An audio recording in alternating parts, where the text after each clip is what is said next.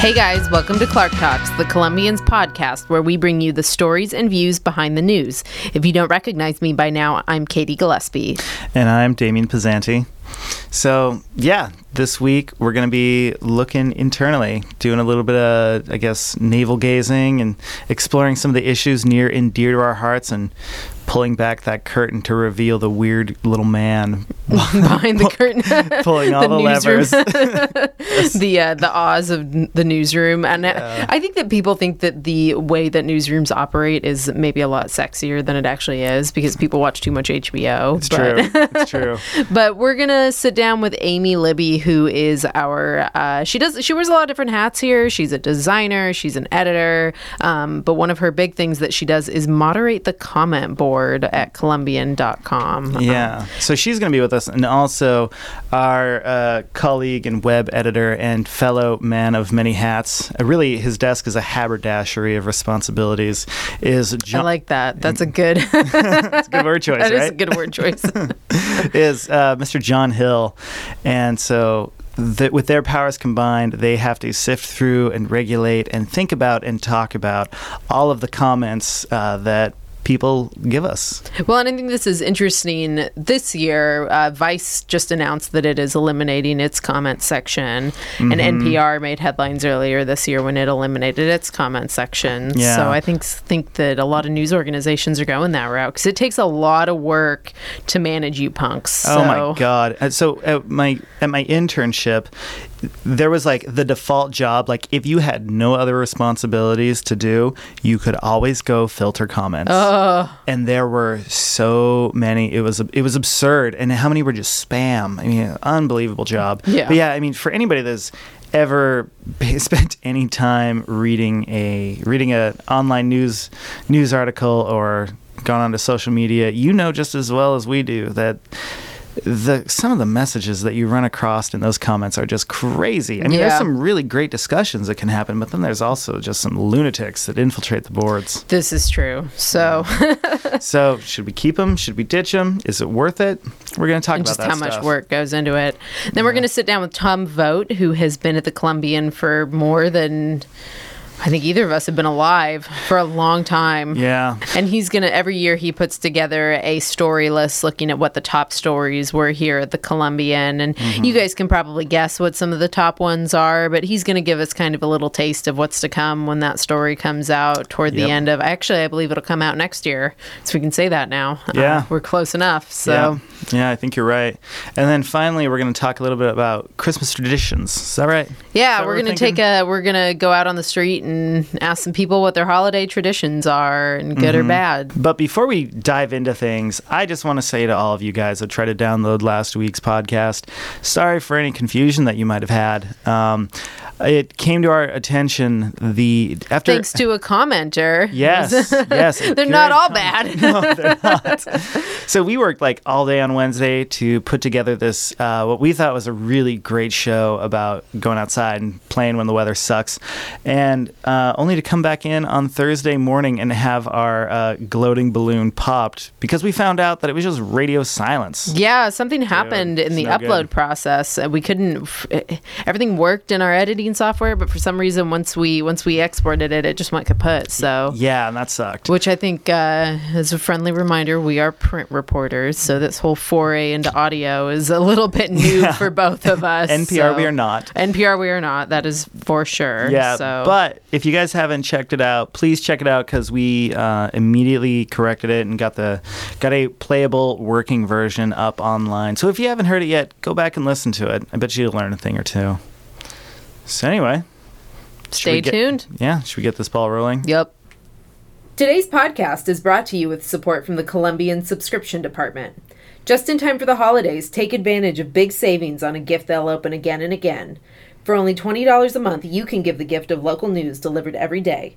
Call today to take advantage of this great offer. Request the podcast special by calling 360-694-2312. This offer is only available for customers that have not had service in the last 30 days. All right, so we are sitting down with Amy Libby and John Hill to talk a little bit about the web section, the comment section of Columbian.com. So, hey, Amy. And Hi. John. Hey there.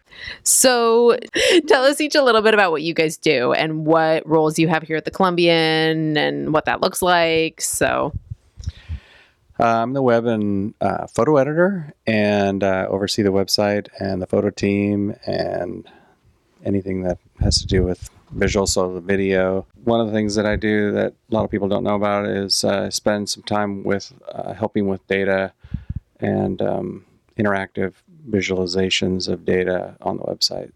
And work as the liaison between the newsroom and the developer to make sure that our digital products are the best that we can possibly provide.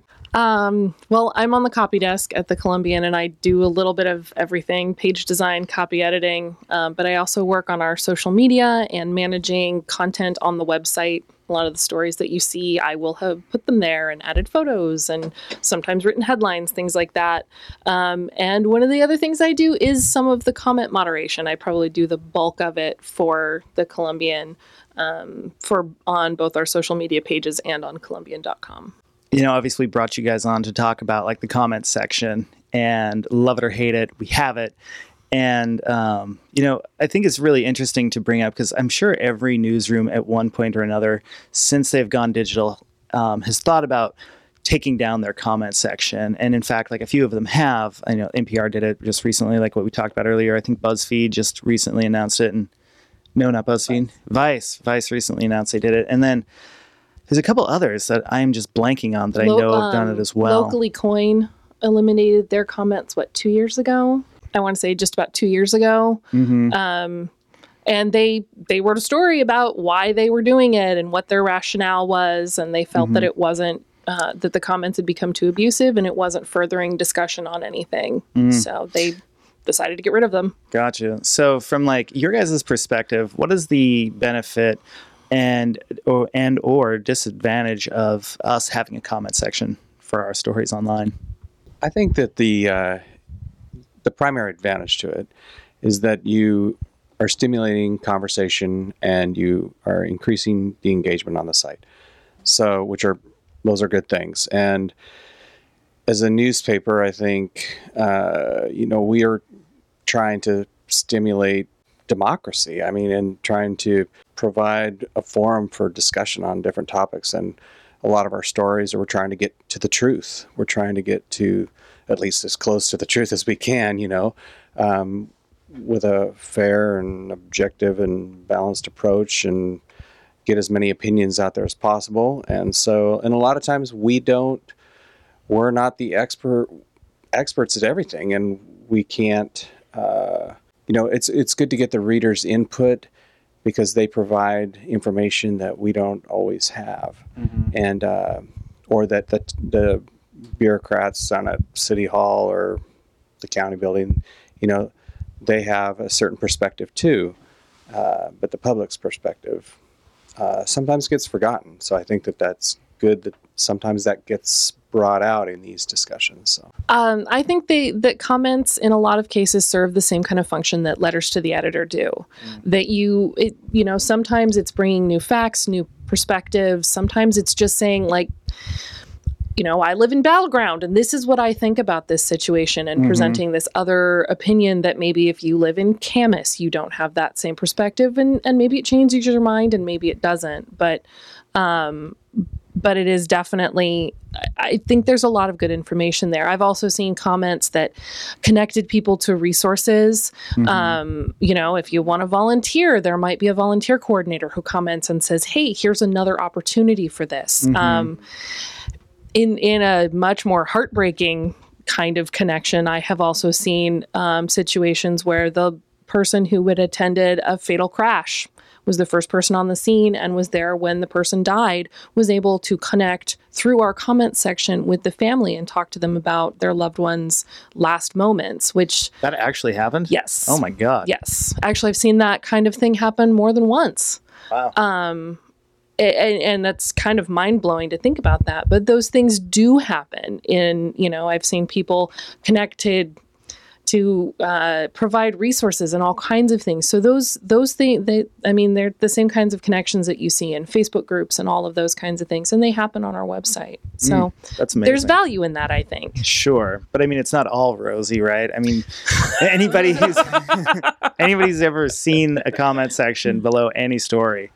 And what I will say about our comment section is that it does, I think, tend to skew a little bit better behaved than others. And I think part of that is with credit to you, Amy, and the moderation that you do, and some of the policies that we've put in place to keep trolls either out of the comment section entirely or their power limited in the comment section. So we have a very long list of banned commenters. I'm not even sure how many people are in that list now.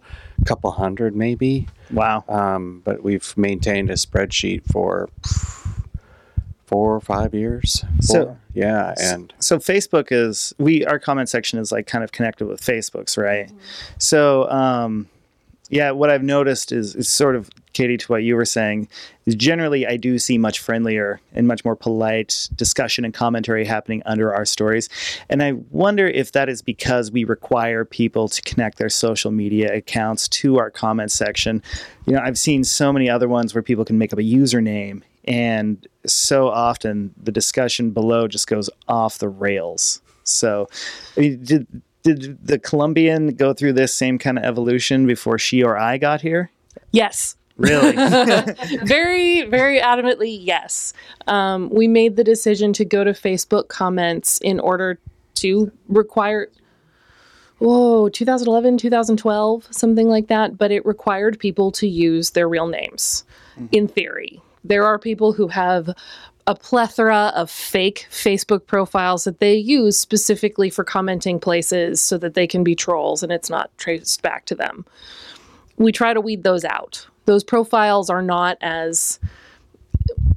they're pretty easy to spot, quite frankly, when you click on them. Well, I think I heard you talking a couple of weeks ago to one of our other editors about how you were pretty sure this woman who was commenting wasn't actually a woman, but was in fact just like one of several fake accounts from some person, right? Am I remembering this correctly? We had a person who, that we suspected was not who they claimed to be, partly because of the URL on their Facebook page. And for a variety of other reasons that you just sort of learn to spot when you go and look at a Facebook profile, that they don't have any local friends and they never share anything that has anything to do with anything local. They've never checked in at a local restaurant, but that kind of thing. There's no evidence of real people that you would see if you went to any of our Facebook profiles. Well, and you get pretty good at detecting tone and general topics of interest of certain repeat offenders. Yes, definitely. It's not all sunshine and roses just because we switched to making people use their real names. We have a pretty strict profanity filter, which takes down more comments than I would like to see, I guess. Things like somebody says something is asinine and it gets taken down. No, is it that bad? More like I'm just disappointed at the number of people who feel the need to come in and use a plethora of profanity on any number of stories that it shocks me. I mean, it's not just, the political story that gets people riled up and they drop an F-bomb or something like that. It's sometimes, school stories or a story about volunteer efforts and somebody goes off on a tangent or they're angry with somebody in the story. There's all kinds of that kind of thing that is just caught by our profanity filter. Then there's me for the other stuff, basically. The things that I take down the most often are personal attacks on other commenters, speculative information, especially anything that could be libelous, I guess. And that primarily comes up in crime stories or things like that. And then things like somebody says, well, I heard this guy was this kind of terrible person. Yes. Yeah, whatever it happens to be. And the other thing that I frequently have to take down are identifying comments on somebody who has been killed in a car accident or something like that. And their identity hasn't been released, but their neighbor comes in and says, oh, that Joe Smith is a great guy. And we don't know if the family has been notified or not. And that's not how you want to find out. And we never want to have that kind of thing happen. So those are the things that I end up taking down the most often. Has the Columbian ever talked about just getting rid of comments entirely? We have, yes, many times. Really? Yes, it's come up several times in discussions. There's been concern by upper management, I guess, that, it's just not good for the brand, or it doesn't reflect well on us when there's people going off and saying horrible things or issuing personal attacks. And it makes people really uncomfortable. We don't want to be any part of that. And so there's been some discussion, but then ultimately we didn't want to silence the readers. We wanted to give them a voice. And so, like Amy said, the letters to the editor, that's always been the voice for decades in newspapers. But then with websites, that changed. And so in your guys' professional and expert opinions, is it a good idea for these news outlets to be getting rid of their comment sections? Or is it a bad idea? Well, after reading NPR's rationale, which one of the things that they said was they were spending a lot of time with moderation and dealing with them on their websites. And they found that they were ending up with duplicate efforts between their Facebook page, which is obviously enormous because it's NPR, and their website. And they have so many other ways that people can comment and contribute and share stories and do all of those things. For NPR, it totally made sense to me what they were doing, because they still do have comments on their Facebook page, the same as we do. I don't remember as many details about the coin removal just because it's been a while. But when you're talking about a website that's as big as NPR, you're going to spend a lot of time and resources on moderating people who all they want to do is come in and be obnoxious. Mm-hmm. It's like John said, don't spend a ton of time on this kind of thing. And is it worth it when we have fewer resources and fewer people in newsrooms to be spending staff hours going through and deleting comments from the guy who just wants to call people names? Or should those people be producing interesting, fun stories that contribute to society? I think we all kind of would agree on that one. Sure. I don't spend a ton of time on our comments. I make a pass through in the morning usually to see everything that's been commented since I went home the night before. And then periodically during the day, if I'm waiting for something to show up on the website or I'm checking something, I'll go in and look at them really quickly. One of the things I find interesting too is with those people that come in and they're not used to our rules, and then there's the people that are here and they still don't like the rules, but that they'll say, "Well, you're censoring me." I can say whatever I want. It's free country. It's free country. First Amendment. You of all people should understand, as a protector of the First Amendment. And, it's hard to argue with that, but at the same time, I have to say, well, we have to have some sort of civility here. Yeah, we're a business. Like at the end of the day, we're not required to provide a platform for people to spew vitriol. It's, just like a business owner doesn't need to let somebody in, who's not wearing a shirt into their business. Mm-hmm. So. Yeah. It's like table manners, people. Come on now. Exactly. Yeah, I sometimes I want to say, well, it's a privilege, not a right. But I mean, it's hard for me to say that, and I don't usually go there. Well, I mean, it's like free speech is one thing, but like a platform for free speech is an entirely another thing that has been debated in courts, all across this country. I think since that whole idea was put into paper. Yeah. Well, and if you went to City Hall and you were speaking to the City Council about something, and you went up to the mic, and you wouldn't be allowed to just say whatever you wanted. I really want to do that as an experiment. I want you to like print out the worst comments that you've ever, and just like go to a county council meeting and just start reading them. No. Nobody needs to hear them. Nobody needs that in their life. Well, and the thing that I would also add to what John was saying about that platform for free speech and all of that kind of thing, we want you to come and voice your opinion. We want you to talk about the oil terminal and the county councilors and pet licensing fees and cemetery cleanups, but we want you to do it without attacking other people in the comments that disagree with you, and without using profanity, and without spreading rumors that are libelous or hurt other people. So if comment, please join in, but just be nice. I know it sounds silly. It really does in this day and age, but really be nice about it. Like, that's all that we ask. I don't think that's too much to ask. And I wish we could all believe that we have gotten more civil and civilized as time has marched forward, but not on the internet. The internet has rolled us back in civility many decades. Well, you heard it here, folks. Be nice, be civil, comment often, visit regularly. Yeah. Well, I think we covered everything. Thanks for coming on, you guys. You bet. Thank you. Yeah. Thank you. Today's podcast is brought to you with support from the Columbian Subscription Department. Just in time for the holidays, take advantage of big savings on a gift they'll open again and again. For only $20 a month, you can give the gift of local news delivered every day. Call today to take advantage of this great offer. Request the podcast special by calling 360-694-2312. This offer is only available for customers that have not had service in the last 30 days. All right, guys. Now we are sitting down with one of our most experienced reporters, Mr. Tom Vogt. He's got a list of our top 10 this year. So, hey, Tom, thanks for coming on. I appreciate having you. Great. Thank you very much. You were just telling me, what is your official title at the paper technically?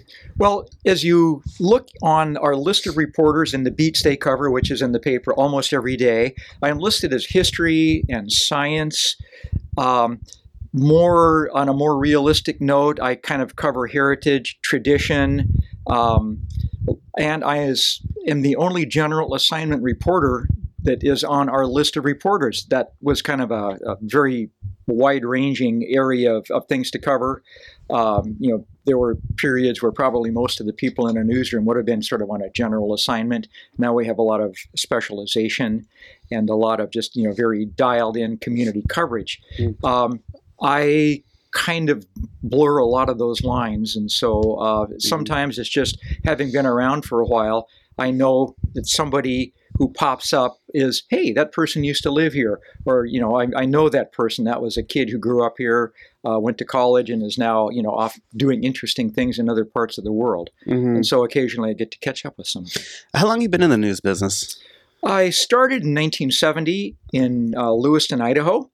Was right out of college, graduated from Washington State University in 1970. My wife and I were married on Saturday. We graduated on Sunday, and I went to work on Monday. Wow, that was a busy weekend. That was a very busy weekend, yes. So that's interesting. So you're saying at least, when do you think, you're talking about how, if I heard you right, most people in a newsroom were like general assignment reporters, was just kind of their title or their responsibilities. When did this like specialization and like this real narrow beat thing start to happen? Probably 20 years ago. We all had things that we were kind of aimed at, whether it would be the nonprofits or the social agencies, but then you'd also go out and do just breaking news as you happen to be in the office and something would pop up. Sure. So now we have a very dedicated and very hardworking breaking news team, and so they wind up covering the fires and the various police incidents and the weather things. But I have covered fires myself. I have been out at 2 a.m. on downtown, really horrific disasters. Mm-hmm. But gradually, those things have we've kind of transitioned into new ways of covering. I didn't think about that at first, but after hearing you say that, I think you're totally right. I've heard just anecdotes from, so many big, successful, like famous journalists out there talking about when they were at like a newspaper, their big break moment often came when they just happened to be the only one in the newsroom to cover some big issue. And so many of them point to that moment of just kind of like luck and circumstance being the thing that catapulted them. But then when I think about my own experience, like you're right, there's at least the last few I've worked in, we've had people that focus on like the breaking news, and then the rest of us just kind of work on whatever our beat is. Well, and yeah, I think in the newsrooms I've been in, I think that I guess I haven't really acknowledged that before, that the general assignment reporter is kind of a rare breed. There's usually maybe one in a newsroom. Yeah, I did a story on December 7 that based around the research of a man named Jim Delgado, who is NOAA's Director of Maritime Heritage. He used to live in Vancouver, and I'm willing to bet not 10 other people in Vancouver would have recognized the name. But having done a little coverage on him, it's one of those names that stuck, and I was able to get back with him on a pretty cool research project that involves the mini submarines that attacked Pearl Harbor on December 7th, 75 years ago. And so knowing the name, having already done a story with him, I was able to get back to him and say, hey, you're working on something pretty good. You got a little bit of time to spend with me. He's, peripheral now as a local person, but it's still a great story. It's world-class stuff, and I know the guy. And so those moments happen every once in a while, and so it's nice to be able to take advantage of them. And the editors here are very much saying, yeah, go get it. I think that anecdote you just gave us is like the perfect example of the thing that breaks my heart the most about the decline of the news business. Is like anytime there's a layoff or a buyout, so often it is the people that have been in the community or been at the paper for a long time, and just that institutional knowledge is just like flushed out, and in come a bunch of people like us who are young and can and are willing to work for like a fraction of the wage. But like if despite all of our ambitions, like I would have never made the connection that guy lived here in Vancouver just because I haven't been here long enough to know. So the real reason why we wanted to bring you in to talk is you had a whole other job, another set of responsibilities going on this week with coming up with the top 10 stories that rolled across the presses this year at the Columbian. Is that right? Yeah, actually, it's a year-long story. I had a Post-it note on my terminal, probably on January 1st, and every time something came up that struck me as being, we need to keep our eye on this, I'd jot it down, and eventually we wound up with about 25, 26 different news candidates. And so, yeah, it's wasn't just the last week or so. It's one of those things you kind of try to keep your eye on as the year goes along. So it's as reporters, we always love a story that's got legs, but some legs are definitely longer and able to walk a lot further than others. And so, yeah, you're right. Looking at this list, these are things that we reported on almost throughout the year. We are very much theme driven on this package. I just went back and took a look over the last few years. We had a stretch recently where 4 years in a row, all of our top stories were related somehow to the economy, whether it's unemployment, coming out of the recession, just hard times, plant closures, things like that.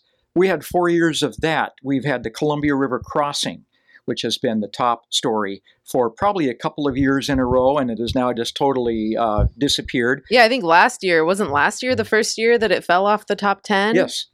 Even as recent as 2015, this was still, even when it was already dead, this was something that was driving conversation. Yes. So again, a lot of long sagas that we play out. The casino, I think, was on one of our top 10 lists about 10 years ago, and it's going to be a player now for a while, just because of not just the construction, getting through the various legal and permitting issues. It's going to be an employer. It's going to be, if everything works out according to plan, it'll be a destination. So that's not going away for a while. This year, we're looking at some of the ongoing sagas. And last year, we had things like housing and the homelessness problem. Those are not problems you're going to solve in 12 months. So they're going to be back. Some of the political figures, very high visibility folks, they're back. We've got two. I see there's a couple of specifically county government related stories Yes. on here. So, because those are always talkers. Yeah, and very much high visibility. And we'll now have to wait and see whether, again, as you say, whether they have legs. Are they just kind of fading away, or will there be new chapters to be written on some of these ongoing sagas that we don't know about yet? Was there anything as you were compiling this list? So the way that this works is you compile a list throughout the year, and then we ask the opinions of reporters in the newsroom who all gets to vote on the top stories. We keep it to people who I actually call the news team, the newsroom staff. It's kind of not a precise title, but and then certainly the editing, the editor-publisher roles. They get to have a say. And I think I counted up about 36 people who I considered eligible. We got 32 of them reporting back with their top 10 lists, as well as their pick for the top story of the year. So I think we got a pretty good sense of what the newsroom thought. Do we have like a reader's vote or a reader's survey where people get to choose what, like our readers get to choose what they think were our biggest stories of the year? We have two variations on that. We will have the same balloting going out on our website, and John Hill, our digital guy, I think has probably got that on now, where readers can vote on the same topics the newsroom did. Interesting. We also have, I believe, 100 stories that were a list derived from web page views. And so that is another variation on what the public hit in terms of websites, our website. And so we have that also will be part of our list. I'll be really curious to see how those two stack up, how the public votes at the end of the year, what the top 10 stories were compared to the list of top 10 based on readership. Yeah, you can pretty much guarantee that the process stories are not going to be super reader-oriented.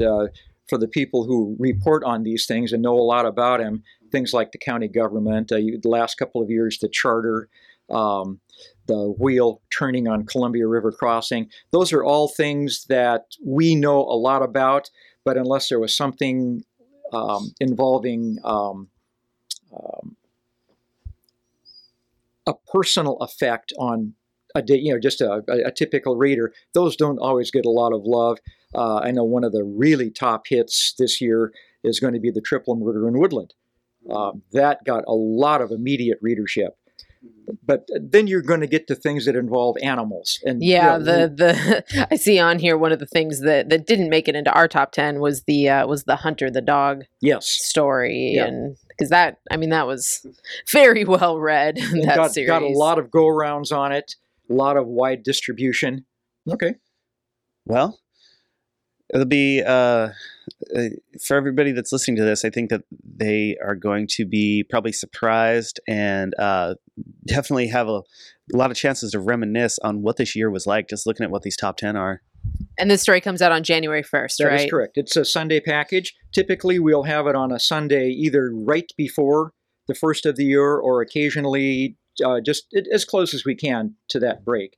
So this year was perfect. Yeah, and we have had years where something really razzle-dazzle has happened, like on December 23rd, 24th, 25th, 26th. After this thing is pretty much gone, has been put to bed. So we've had to do some quick revisions. Yeah, didn't we? When was the tornado last year?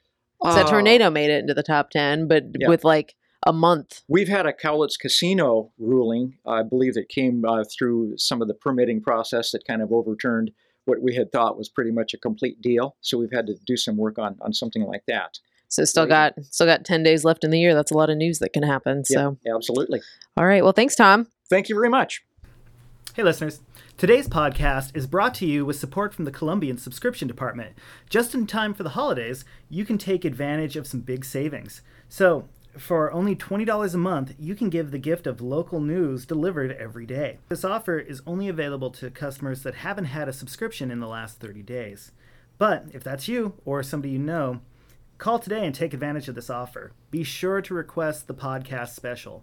The phone number is 360-694-2312.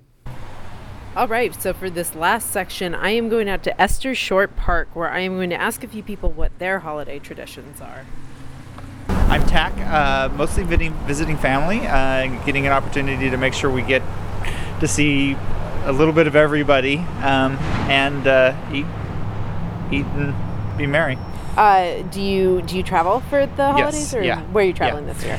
Going to Yakima, Washington. Okay. And in terms of a tradition there, on Christmas Eve, we bring in all sorts of friends of the family and make a couple of big pots of soup and have what we call the soups. Both of your first names, just say I'm whatever. And whatever. I'm Nicole. Okay. I'm Austin. Austin? Mm-hmm. And what do you guys do during the holidays? What's your holiday tradition? Well, this is our first holiday all together. Yeah. So we're trying to figure it out as we go. Right now, our thing is Vancouver rocks. Yes. Yeah. So out here looking to try to get some rocks then? We're actually hiding rocks right now. Oh, cool. Yeah. Great. So you said this is first time family all together. Yes. What does that mean? My boyfriend, his dad, we started dating. It's been just over a year now. Oh, so okay. Very first cool. time all together, all of us, my kids and his son, and so yeah, it'll be exciting. We're kind of trying to make our own as we go, because we both have been in our own thing for so long that coming together and trying to figure something else out, it's trial and error. I'm Christina. I'm Jessica. All right, so tell me a little bit about what your guys' holiday traditions are. What do you do this time of year to commemorate the holiday? Well, a lot of the time, just get together with family, try to give back as much as we can. Mm-hmm. Try to help out as much as we can. Thank you for the soup. It's very good. You're welcome, sir.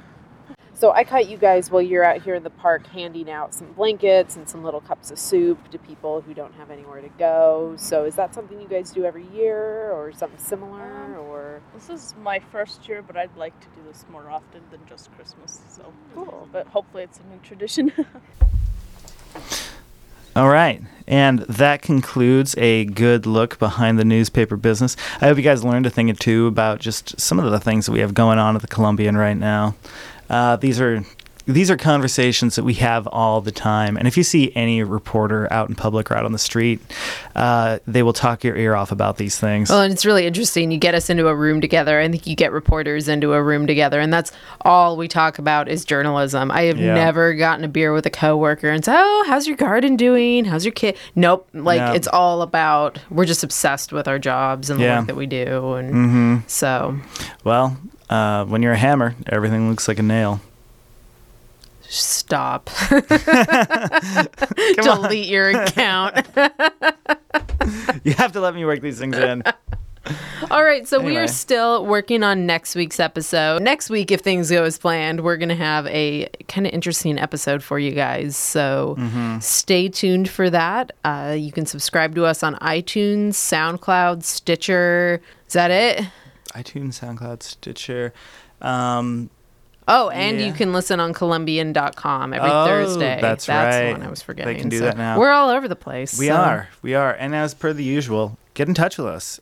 Tell us what you like and what you didn't like. Yeah, get in touch with us. If you want to talk about how the episode sounded, if you come up with any good ideas of things we should cover, or if you just want to talk, please reach out to us at podcast@columbian.com. Happy holidays, guys.